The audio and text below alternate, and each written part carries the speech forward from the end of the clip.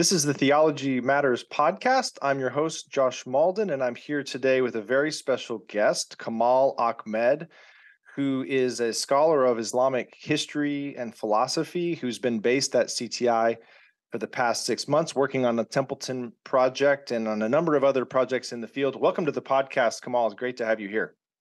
Well, thanks so much, Josh. It's lovely to interact with you in this format. Well, it's been great to have you at CTI and learn so much from you, so much of the richness of the Islamic tradition in theology, philosophy, law, history. I want to talk in a bit about the whole project you've been doing through Templeton over the last few years, including at Princeton University. Maybe before that, could you say a bit about your own journey towards this, your own background? I know the core curriculum program at the University of Chicago was an important juncture point, but even before and after that, maybe say a bit about the journey that led you to this project. Yeah, so the project started in 2020, and I had quite lived many years until then, so it's a bit of a long journey. But I think the academic part of my journey really does begin with my undergraduate degree at the University of Chicago, and that's something I had mentioned to you and some other friends at CTI, that the core curriculum at Chicago, the way it was taught to me and the way I studied it, really gave me a sense of the interplay of texts and contexts and histories and ideas, how they travel and how they interact. And I think just that experience in so many ways just really changed my life trajectory. And it wasn't just the core, also then, there's a very specific aspect of the core, which was the sequence in Islamic civilization. And that hooked me so much that I ended up basically fulfilling the requirements of the Near Eastern Languages and Civilizations major. And then when I graduated from University of Chicago, I started also studying Islam in a more traditional sense with some scholars looking at scripture, prophecy, ethics, law, spirituality. And I was sort of at a juncture in my life that, what do I want to do? And then I just decided to continue my studies of Islamic thought in any and all ways possible, whether through seminary, through academia. But my lens was always, I think, in many ways, that training that I got in Chicago. So I'm very much indebted to that experience. You may want to speak to the aspect and the sense to which you didn't actually grow up in the Islamic tradition, but it was more through text and your own reading and research that sort of brought you into that, would you say? Yes. I was born and raised in New York City in Manhattan. My family was not really particularly religious, and I actually was not really exposed to many religious people, not just in terms of practice, but even in terms of knowledge, or even, as you say, any sense of attachment to the tradition. And I think that's why maybe history has always fascinated me, and that's why that Islamic civilization course sequence fascinated me, because I just saw this incredible history of incredibly erudite scholars, but deep thinkers and people with really amazing hearts. I think the author that impacted me the most, and still really till today, I think still impacts me the most, is a person by the name of Abu Hamid al-Ghazali, rahimahullah. And, he has, it's not a full autobiography, it's more like a memoir where he writes certain parts of his life that he wanted people to know and remember him by. And it's also, a way of structuring certain lessons he wants people to learn. So I did not know Arabic at that time, but one of the good things about Chicago was they would really like to teach primary sources and translation. And when I read this work, I was just so deeply moved by him as a person and his spiritual journey and his study of philosophy, which is something that I didn't know at that time, but I would pick up, how many years later, almost 30 years later. I think it's by encountering these great personalities of the past that I really sort of embraced the Islamic tradition. I know it's hard to summarize whole years and decades of your life, but maybe also say a bit about your time in Pakistan teaching, and then also how you ended up at Oxford doing a DPhil more recently. So after Chicago, I did spend some time in America doing, different internships. But then I decided ultimately to travel to Pakistan and sort of study those primary sources. And again, I think I've said the word Chicago already so many times, but I think that emphasis on the original sources that, ironically enough, I got at a modern university is what led me to go to a traditional seminary, because I really wanted to read the original material. And obviously that starts first with the Quran, so the sacred scripture of Islam, and also what we call the hadith, or the reports of the teachings of the Blessed Prophet, sallallahu alaihi wasallam. So I probably could have gone anywhere at that point, because my parents would have been okay, because my background is from Pakistan. My father and mother are both from Pakistan.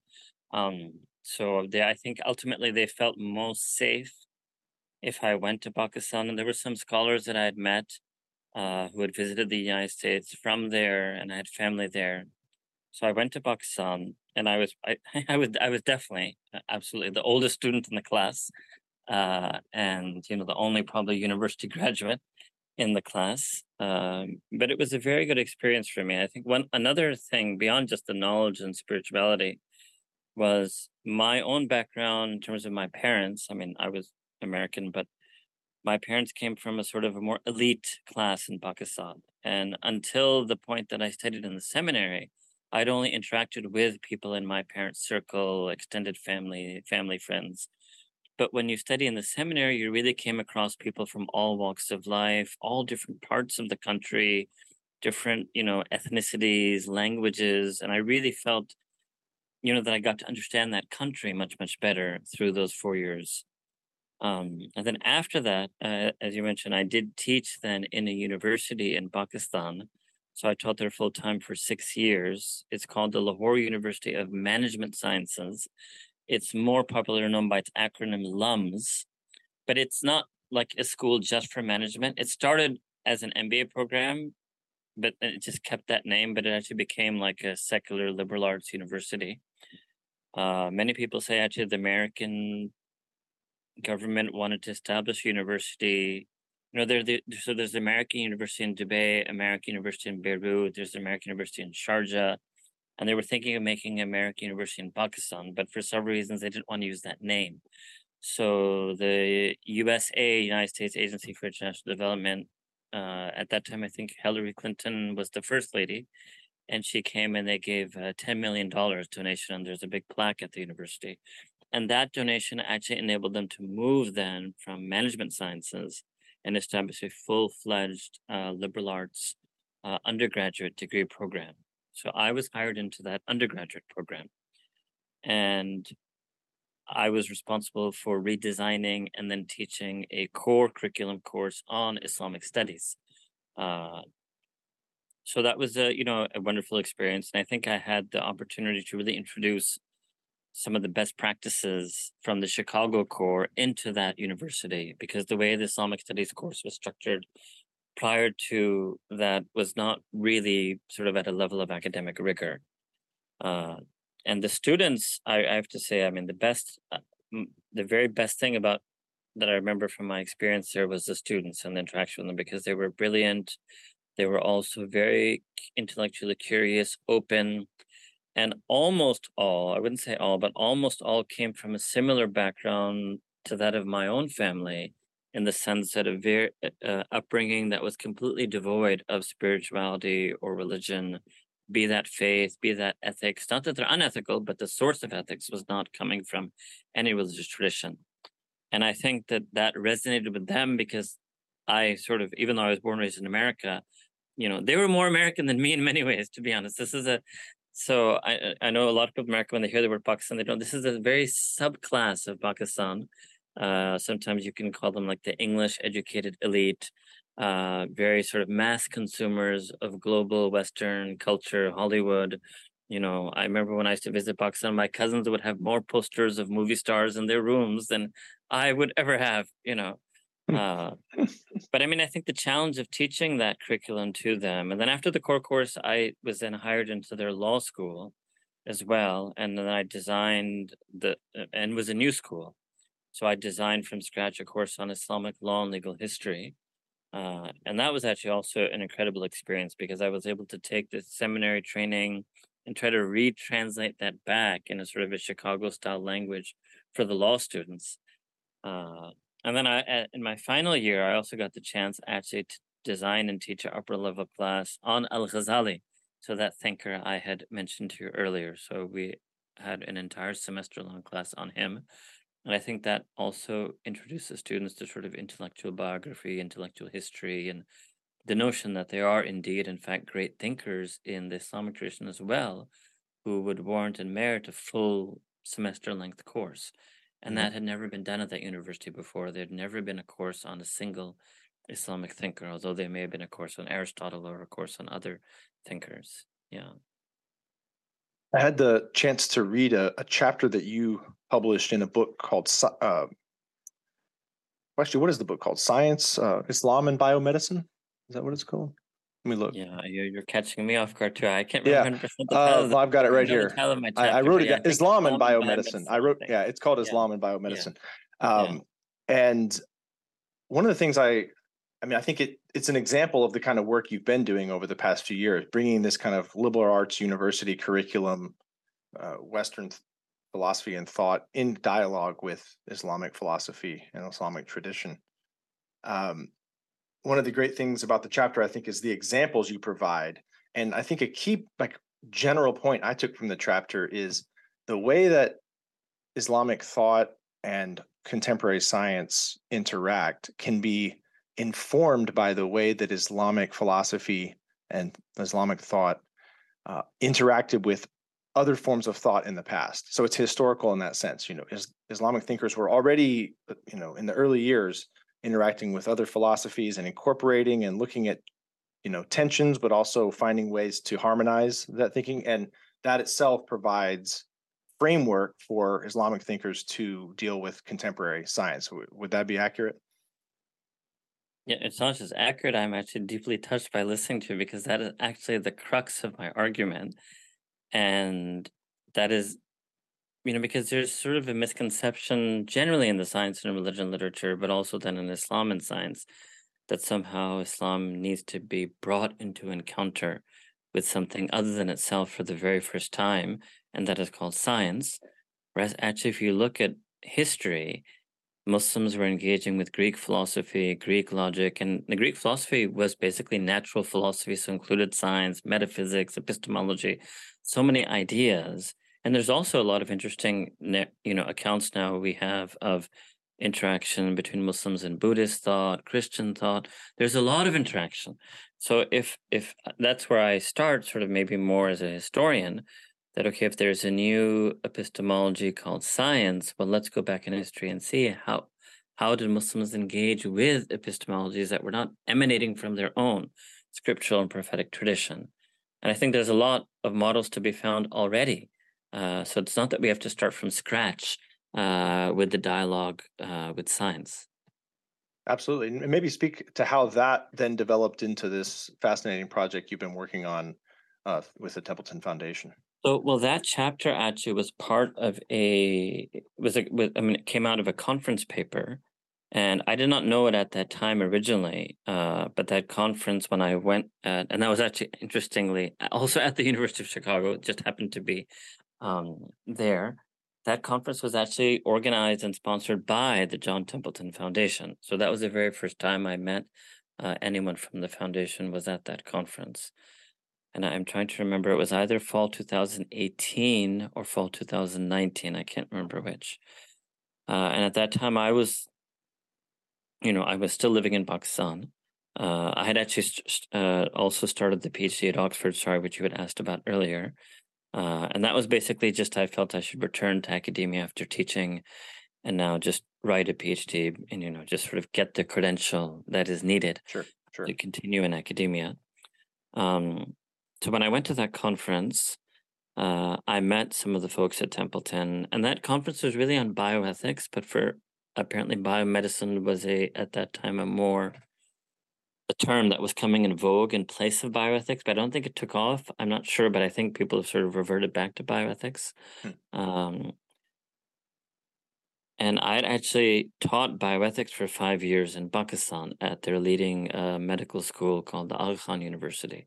So it's actually bioethics where I think those 5 years really gave me a chance to bring philosophy, spirituality, religion, law, science, all into interaction. And that's what I basically tried to do at the conference in that chapter. So then I met, the senior leadership at the Templeton Foundation. They had an initiative at that time called Analytic Theology, which is born out of the analytic philosophy of religion, which itself is born out of analytic philosophy. And they were looking for people to do analytic theology from a non-Christian perspective, because there were a lot of people working on analytic theology who were Christian and looking at it from that perspective.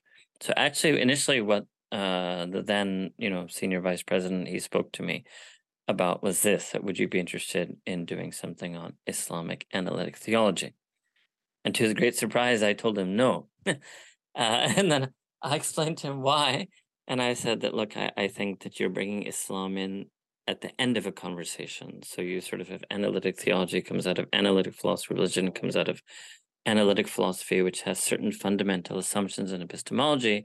I don't think you should bring Islam here. You should bring it all the way at the start, because we actually have our own philosophical tradition, which is different from, contemporary analytic philosophy.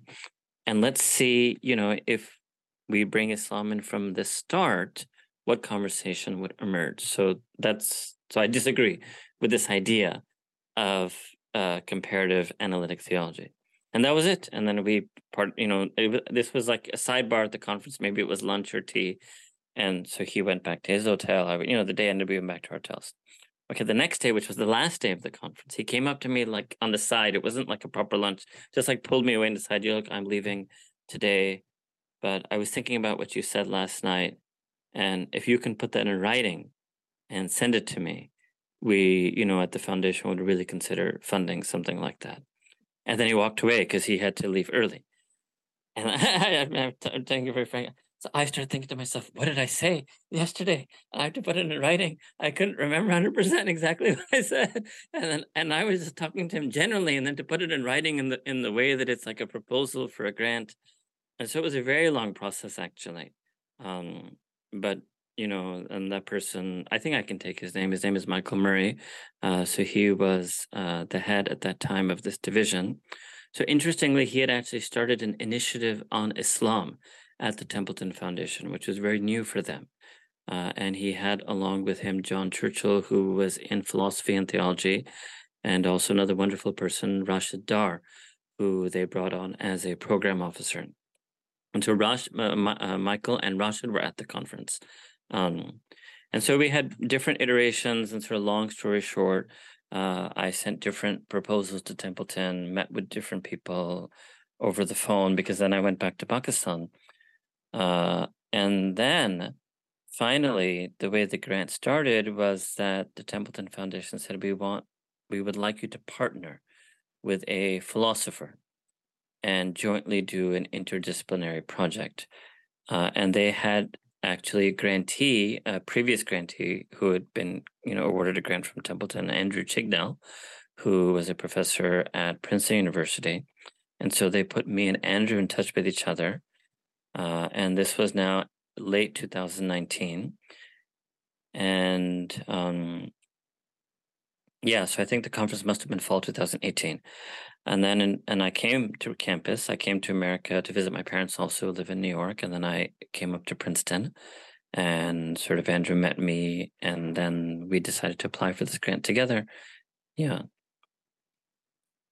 And maybe speak a bit about sort of the future outputs from this grant. Like I read this curated guide on epistemology for Islamic philosophers, which I found helpful, even as not being an Islamic philosopher, just as a guide to epistemology. It's a very helpful sort of annotated list of important readings. And I even found myself pulling up some of the articles and starting to read some of them myself. So, but I know you've got a number of these, and they're going to be published online. So maybe say a bit about the goals of those.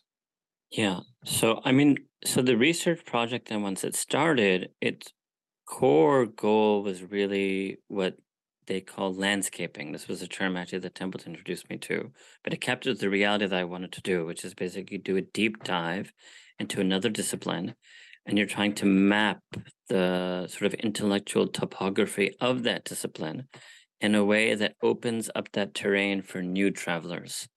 So this is the way I explain it.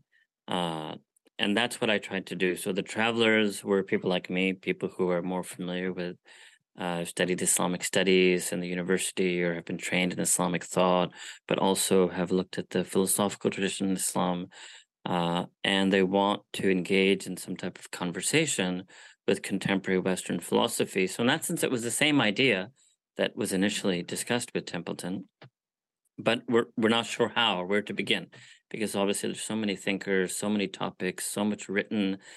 Sometimes it's hard to navigate a new field. So then my job is just throw myself in and read as much as I can, go to as many workshops and conferences as I can, interact with as many philosophers as I can. And then one of the main outputs, which I've actually realized now as the grant has come to its conclusion, which I actually realize now that it's actually a very significant output, is these guides.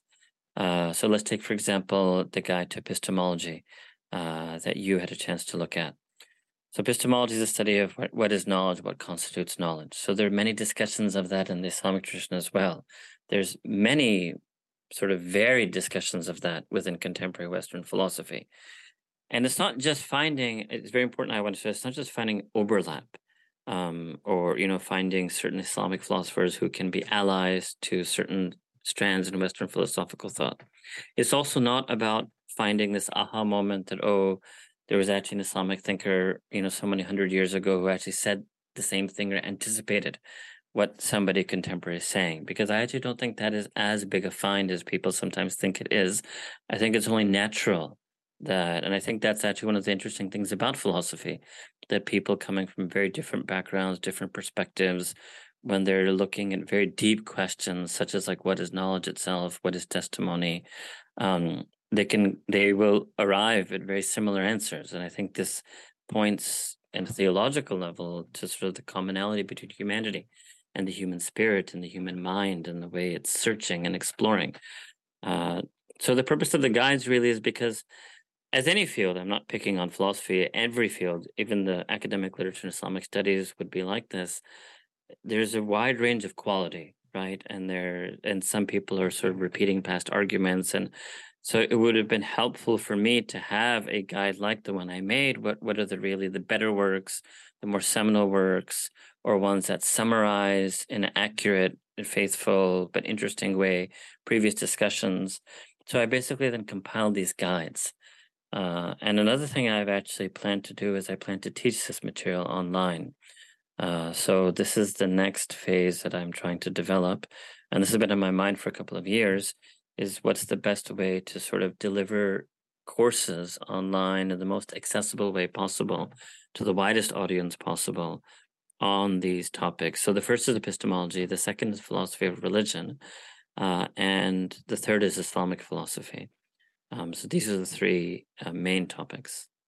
One of the questions you're interested in, which I think has a lot of purchase just in the broader public conversation, is the idea of disagreement and how disagreement itself can or cannot maybe change the way we believe things, influence what we think, just by being in conversation with people who have different ways of thinking or different beliefs. Um, Maybe say a bit about why that's an interesting topic for you. Yeah, as part of the research project, I was wary of doing something that was entirely theoretical and ivory tower and would not, have practical relevance or impact. So then I started searching that I know I need to find some topic that could actually, provide guidance to people today and show that guidance can be sought from religious and philosophical perspectives together. So then, because I sort of ended up focusing more on epistemology, and within that, there's an area called social epistemology, which I think really is very, very fascinating, and has to do with all types of issues related to knowledge, but society, communities, groups, authority, testimony, and disagreement. And when I first encountered the disagreement literature, there's actually a professor at Yale, Professor John Pittard, who came as a guest speaker in the Zoom era to our project at Princeton. And I heard him and I really liked what he didn't talk about this topic in that presentation, but I just became very fond of him. So I looked him up. And lo and behold, he'd written a book on disagreement. So then I got that book, and then that was really my introduction to this field. And then later I had a chance to spend a lot of time with him up at Yale.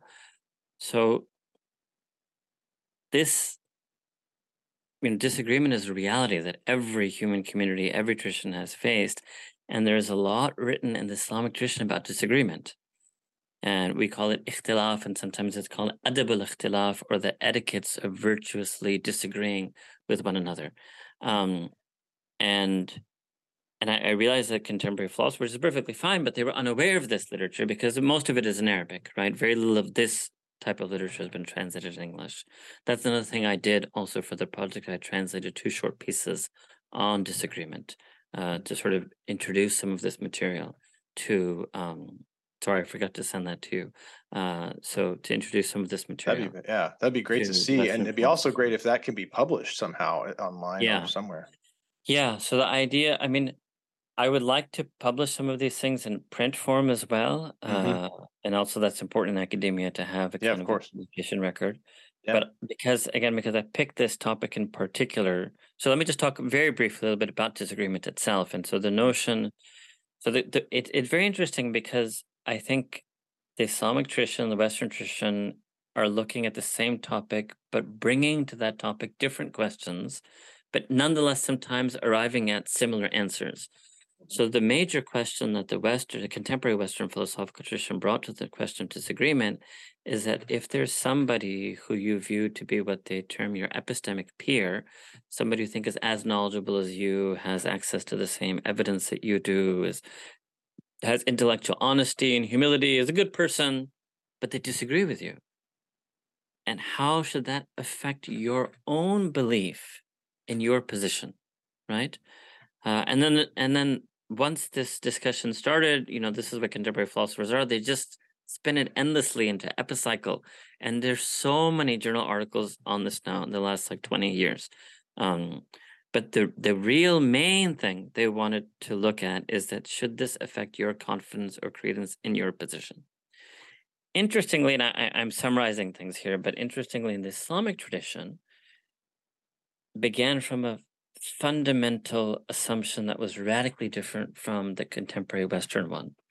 And that is as follows, that the majority, not all, the majority of the contemporary Western philosophers believe in something that they call uniqueness. And that is that rationally, there can only be one correct answer. So much so that some of them have even written articles saying, like one title of an article, there's no such thing as a rational dilemma. And so this is called uniqueness. And the Islamic tradition, because there was so much difference of interpretation on the scripture itself, the Islamic tradition doesn't view rationality as unique, but rather that even rationally, it's possible to have multiple positions competing for, versions of truth. And contemporary philosophy calls that permissiveness, but that's a minority position in contemporary philosophy. But that was almost the entire Islamic tradition. So this itself I found very interesting, and I thought it would be of interest to Western philosophers. So an entire tradition actually weighs down on the side of permissiveness. And because of that, because there's differences of opinion in the Islamic tradition, when a person encountered a peer who was disagreeing with them, it wouldn't change their confidence in their position because they had this humble understanding of knowledge that it's not that there's always only one answer. But if you think there's only one correct answer, like if I say 2 + 2 = 4, you say 2 + 2 = 5, right? So let me do it the other way around. So you say 2 + 2 = 4, I say 2 + 2 = 5, but at least both of us know something about math that there can only be one answer, right? Now, if I really think it's 5, but I know you're intelligent, you're nice, you're humble, so I am going to sort of reconsider my opinion because I'm going to get a bit shaky now that somebody who I respect as a knowledgeable person seems to have a different position on this. But that's because I think there's only one answer, right? But if it's something in which there could be plausibly, maybe even very plausibly, multiple perspectives, multiple answers, then when I encounter somebody who disagrees with me, I'm not going to be shaking my own position because my own position at the outset never claimed to be uniquely the only truth. So I think this was a major difference that I found within the Western philosophical and Islamic sort of philosophical tradition on this topic. That's fascinating, and I'd really like to see tell us more when the publications come out, so I can read them and we can share them through CTI outlets. Maybe just as even a final question. I want to respect your time, Sure. but as a final question, I'm kind of curious. And this is something we ask a lot on this podcast. Someone who's just beginning and wants to learn more about the Islamic tradition, is there a single place you would say go to this text, read this first, or would there be a whole multitude that you would recommend? Yes. I think I'd have to break it down a little bit by topic, because there are obviously a lot of introduction to Islam books. But to be honest, it's been a long time since I've looked at those. So as an example, when I said this was back in 2005 when I designed that core course on Islamic studies for the university in Pakistan that I mentioned. At that time, I did a review. I sort of read all these different introductions to Islam books, and I found none of them to be perfectly, capable of doing the job. So I made it like a reading packet from many, many different sources. But from that time, and so I'm not so sure if anything better has been published in the last 10 years or more recently. But at that time, I think the best introductory single book was called The Vision of Islam by William Chittick and Sachiko Murata, who are very interesting. So you won't be able to tell by their names, but but everyone in academia knows they're both actually, people who accepted Islam later in their life, and were both professors at SUNY Stony Brook. But also interesting because William Chittick came from the Anglo-American tradition, and Sachiko Murata, as you can tell from her name, came from a Japanese tradition. So it's also a very interesting perspective that they have coming from two different traditions to yet the Islamic tradition. And I actually felt that their introductory book, if there was a single volume, just an overall introduction, I probably would still recommend that. Then if we were to take a couple of key topics, so let me start with Islamic law, although let me start with the Quran. So a lot of people have a lot of views, a lot of discussion that, how approachable is scripture directly. But I actually think, again, this is the Chicago method, right? That you should just dive right into a text. Don't worry so much about the context. Don't worry about situating it. Sometimes there's something to be said about encountering the text on its own terms and letting the text speak for itself. And no doubt after that, then one can then consult secondary sources and place things in their context. So then the question would arise at what's the best English translation of the Quran? Again, a lot of discussion would be on this. I would say it's really hard.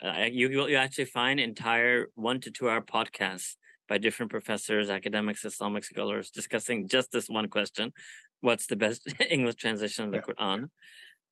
I would say, for somebody who's not very familiar, which is what your question was, there's a translation by Thomas Cleary, who actually translated a lot of what he felt were the great books of the great traditions of the world.